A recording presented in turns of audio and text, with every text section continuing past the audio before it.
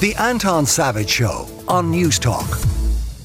The RTE payments issue and all to do with it is all over the papers today, given the news that RTE has parted ways with Ryan Tubridy. And there's going to be another appearance before one of the Oireachtas committees this week, this being the Oireachtas Media Committee, although in this instance it is going to be a private Oireachtas committee meeting, so it won't have quite the spectacle that some of the preceding meetings might have had. With us is Alan Dillon, who's Deputy Chairperson of the Oireachtas Media Committee. At this point, Alan, what is it that you are hoping to find? Because I would have thought with all of the various reports and committee appearances, we know all that there is to be known. Well, good morning, Anton. Yes, I think it's important for the committee, and we have done that in the number of public hearings that we've had, to continue to hold RTE to account for its mistakes, and certainly the public have a right to know what is happening, and those responsible need to be accountable. But we also need a balanced approach to these important considerations. So we are meeting on Tuesday in a private session to discuss the second Grant Thornton report, its content, and certainly we'll have many contributions from members, either looking for another public hearing with RTE, or those who may want to pause and take breath for the time being, and not have a meeting. Alan, your issue at this point, having a meeting. Your issue in terms of culpability is that the person who we now know was at the absolute heart of all of this is, by the description of those representing her, physically unable to attend the meetings, that being Dee Forbes. Any prospect of getting her to appear before you? Well, I think at the minute that presents difficulty due to her health reasons, and I wish her a speedy recovery. And yes, I agree, it is difficult to obtain comprehensive answers to questions that only Dee Forbes, Breda O'Keefe now, who's not in our current CFO role, and those who have left the executive management team, who are not or who have refused to come before previous committees. But also it's probably important that there is still outstanding reports that have yet to be published. The Forensic Auditor's report, the report on the Toy Show, the musical. We've also another report pending on the voluntary exit schemes in 2017 and 2021. The Comprehensive Register of Interests of RTE staff and contractors, and that also complements the government's review of governance and culture in RTE. So there will be an awful lot of discussion in terms of what the next steps are. I feel once we have all the information, we can make a decision. Then I don't support a meeting for the sake of having a meeting. I think that's counterproductive. We all appreciate that RTE's reputation is already in disarray, and as politicians, what we don't want to do now is make it more difficult for them to do its job.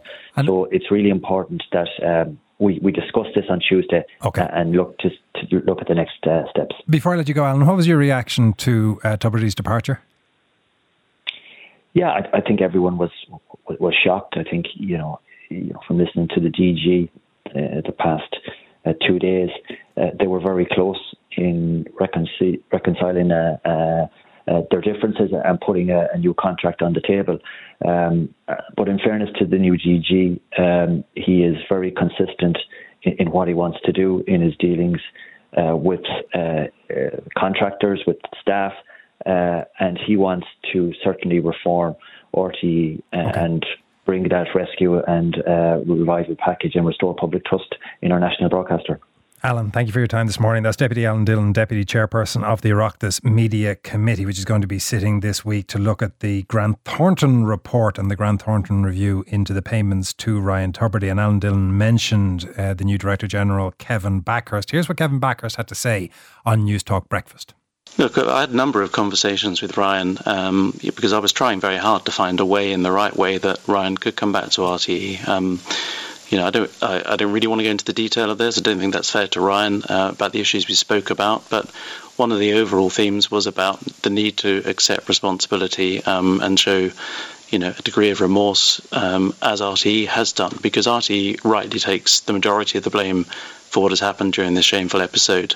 But everyone involved needs to take the right amount of blame for their own actions and for the actions of their teams around them. The issue there in relation to the Ryan Tubridy departure, at the heart of it seems to be this, as Kevin Backhurst referred to it, a breach of trust in the breakdown in the negotiations. We're joined by a man who has a fair degree of expertise in the area, both of the political implications and the broadcasting implications, that being Ivan Yates. Ivan, before we get into the political appetite in relation to licence fees and all the rest of it, what did you make of Tubridy's decision to put out the statement? Well, actually, I take a slightly jaundiced view of the whole thing insofar as that Ryan Tubridy had a contract with RT that ran from 2020 to 2025, a radio and TV contract. He walked away from the Late Late Show, fair enough, but he still had a contract. Obviously, the statement on the 22nd of June, he fundamentally disagreed with. And it would strike me to take one sentence out of a statement issued during the week might be legally fragile, and that I think this is probably going to head for the forecourts now, and that'll take 2 years. It'll cost Ryan $250,000, but I would have thought that Ryan was in a fairly strong position to say that the grounds on which he was ultimately sacked and dismissed were fairly insubstantial. No, but hang on for a minute, Ivan. What Kevin Backhurst said, at least what he said on News Talk Breakfast, was that it wasn't just the sentence, it was the underlying sentiment that expressed the degree to which Ryan saw himself as culpable or not. Here's how he put it. I don't want to get into a slanging match with Ryan. I have a lot of time for Ryan. He's a very talented broadcaster, and you know, he's a decent guy, and we had good personal conversations. What I can't understand is the inability to accept that the £75,000 payments that he got paid for by RTE in the end were part of his overall reward for those 2 years. I don't understand why that can't be accepted. Do you think there's any merit in that it's an issue of contrition rather than phraseology? Well, it's a matter of that the Grant Thornton report puts in black and white, Anton, that actually Brian did nothing wrong. And all he said in his statement was the published figures were actually correct. Now, I take the point. They include the whole Renault and non-Renault situation. But, you know, for me, it's very simple. RTE have dismissed him. They've ripped up his contract. What are his rights? And in this country, and I've been in the High Court myself, both as a plaintiff and a defendant, and the law is pretty simple. I can sack you, Anton, but I have to pay you 2 years' salary. So I think that's where that's headed.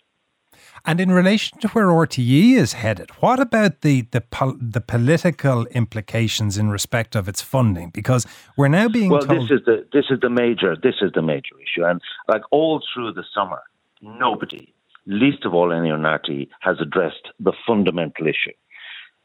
I believe RTE is technically insolvent. That means their liabilities exceed their assets. Their borrowings are quite close to the ceiling of 100 million. So basically their structure is they have a licence fee of 200 million.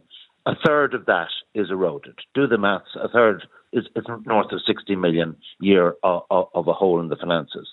Commercial revenue is going to go down.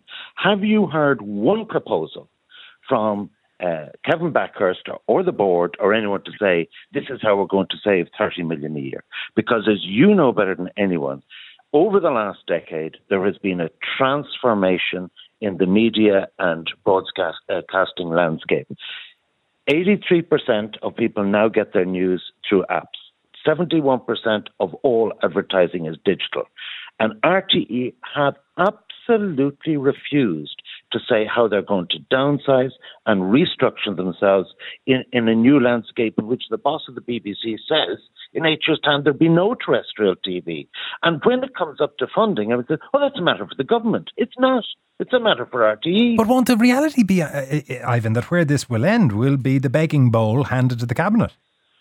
Well, the situation is that we have been round this merry-go-round before of referring it to the Revenue Commissioners. Revenue Commissioners don't touch this and will be very slow. They took on the LPT. I don't think they'll take on this. So we're now into a water rate situation. Do you think the government are going to be sending the bailiffs and people to jail for not paying the RTE licence? I put it like this. They already got a 50 million bailout from COVID. The fact of the matter is, and no one has said this, it is unsustainable to have 1,800 employees in RTE. And Kevin Backhurst, if he's going to follow in the tracks of D. Forbes, Oliver Twist asking for more money, they are actually going to make RTE bust. But the cash, they were already likely to lose 30 million before any of this blew up. They were begging for money. And to be honest with you, the level of government bailout coming into an election cycle, it cannot be assumed the government will simply write a cheque. I mean, they will want to hear proposals. What are you going to do with 2FM? What are you going to do with your property assets? What's the story with TG Carr? What's the story with Lyric? And basically, have you heard anything from the new DG who has to deal with those commercial financial issues? We've all this stuff where Ryan Tubridy has been the story, when the elephant in the room is their finances are just not sustainable. So how long do you think Backhurst has before time runs out on the finance issue?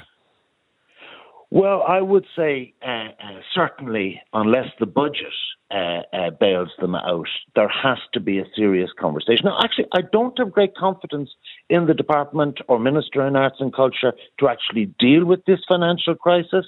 And you know, there may be sticking plaster solutions. But the fact of the matter is, whether it's the live televising of the Rose of Tralee next week, like, Dancing with the Stars, that would be axed. But like, what I'm trying to say is this: who in RTE is having a conversation about all this? It's about reviews, corporate governance, and all that other good stuff, while you're actually going down the drink financially. Although one assumes that to some extent the existence of the crisis gives an imprimatur to the new DG that he otherwise mightn't have had. Well, I put it like this: one would have thought in what is 6 or 7 weeks. Have you heard any utterance from him how he proposes to deal with what is at best somewhere between 30 and 60 million of a financial hole? And like, they have a lot of overheads there, and I would have thought that was the biggest failure of leadership. He's actually behaving like a journalist rather than a CEO. Although he has said, and the quote, I think, in relation to the cost, he said, "I have said to staff that I would do my utmost to make sure there are not redundancies, and if there are, there will be an open and fair process around it, respectful of staff and liaising with unions. We will, of course, watch this space." Before I let you go, Ivan, any interest in 9 o'clock RT1 weekdays? No, I tell you what I'm very interested in. 8 o'clock tonight, live on Virgin Media 3 at Shelburne Park. The next 3 Saturday nights, I'm really happy out insofar as I'm presenting the Greyhound Derby, Boyle Sports Irish Greyhound Derby, 8 o'clock this week in the quarterfinals, semi-finals and finals, 9 o'clock. So I'm really interested in that. I've said you were the right guy for that slot. And a lot of people said I was right. A lot of people, I'm sure, said you were wrong as well, Ivan. Ivan, thank you so much for coming on. That is Ivan Yates. And of course, you can get him covering Shelburne Park, as he says, on Virgin Media. The Anton Savage Show, Saturday morning at 9 on News Talk.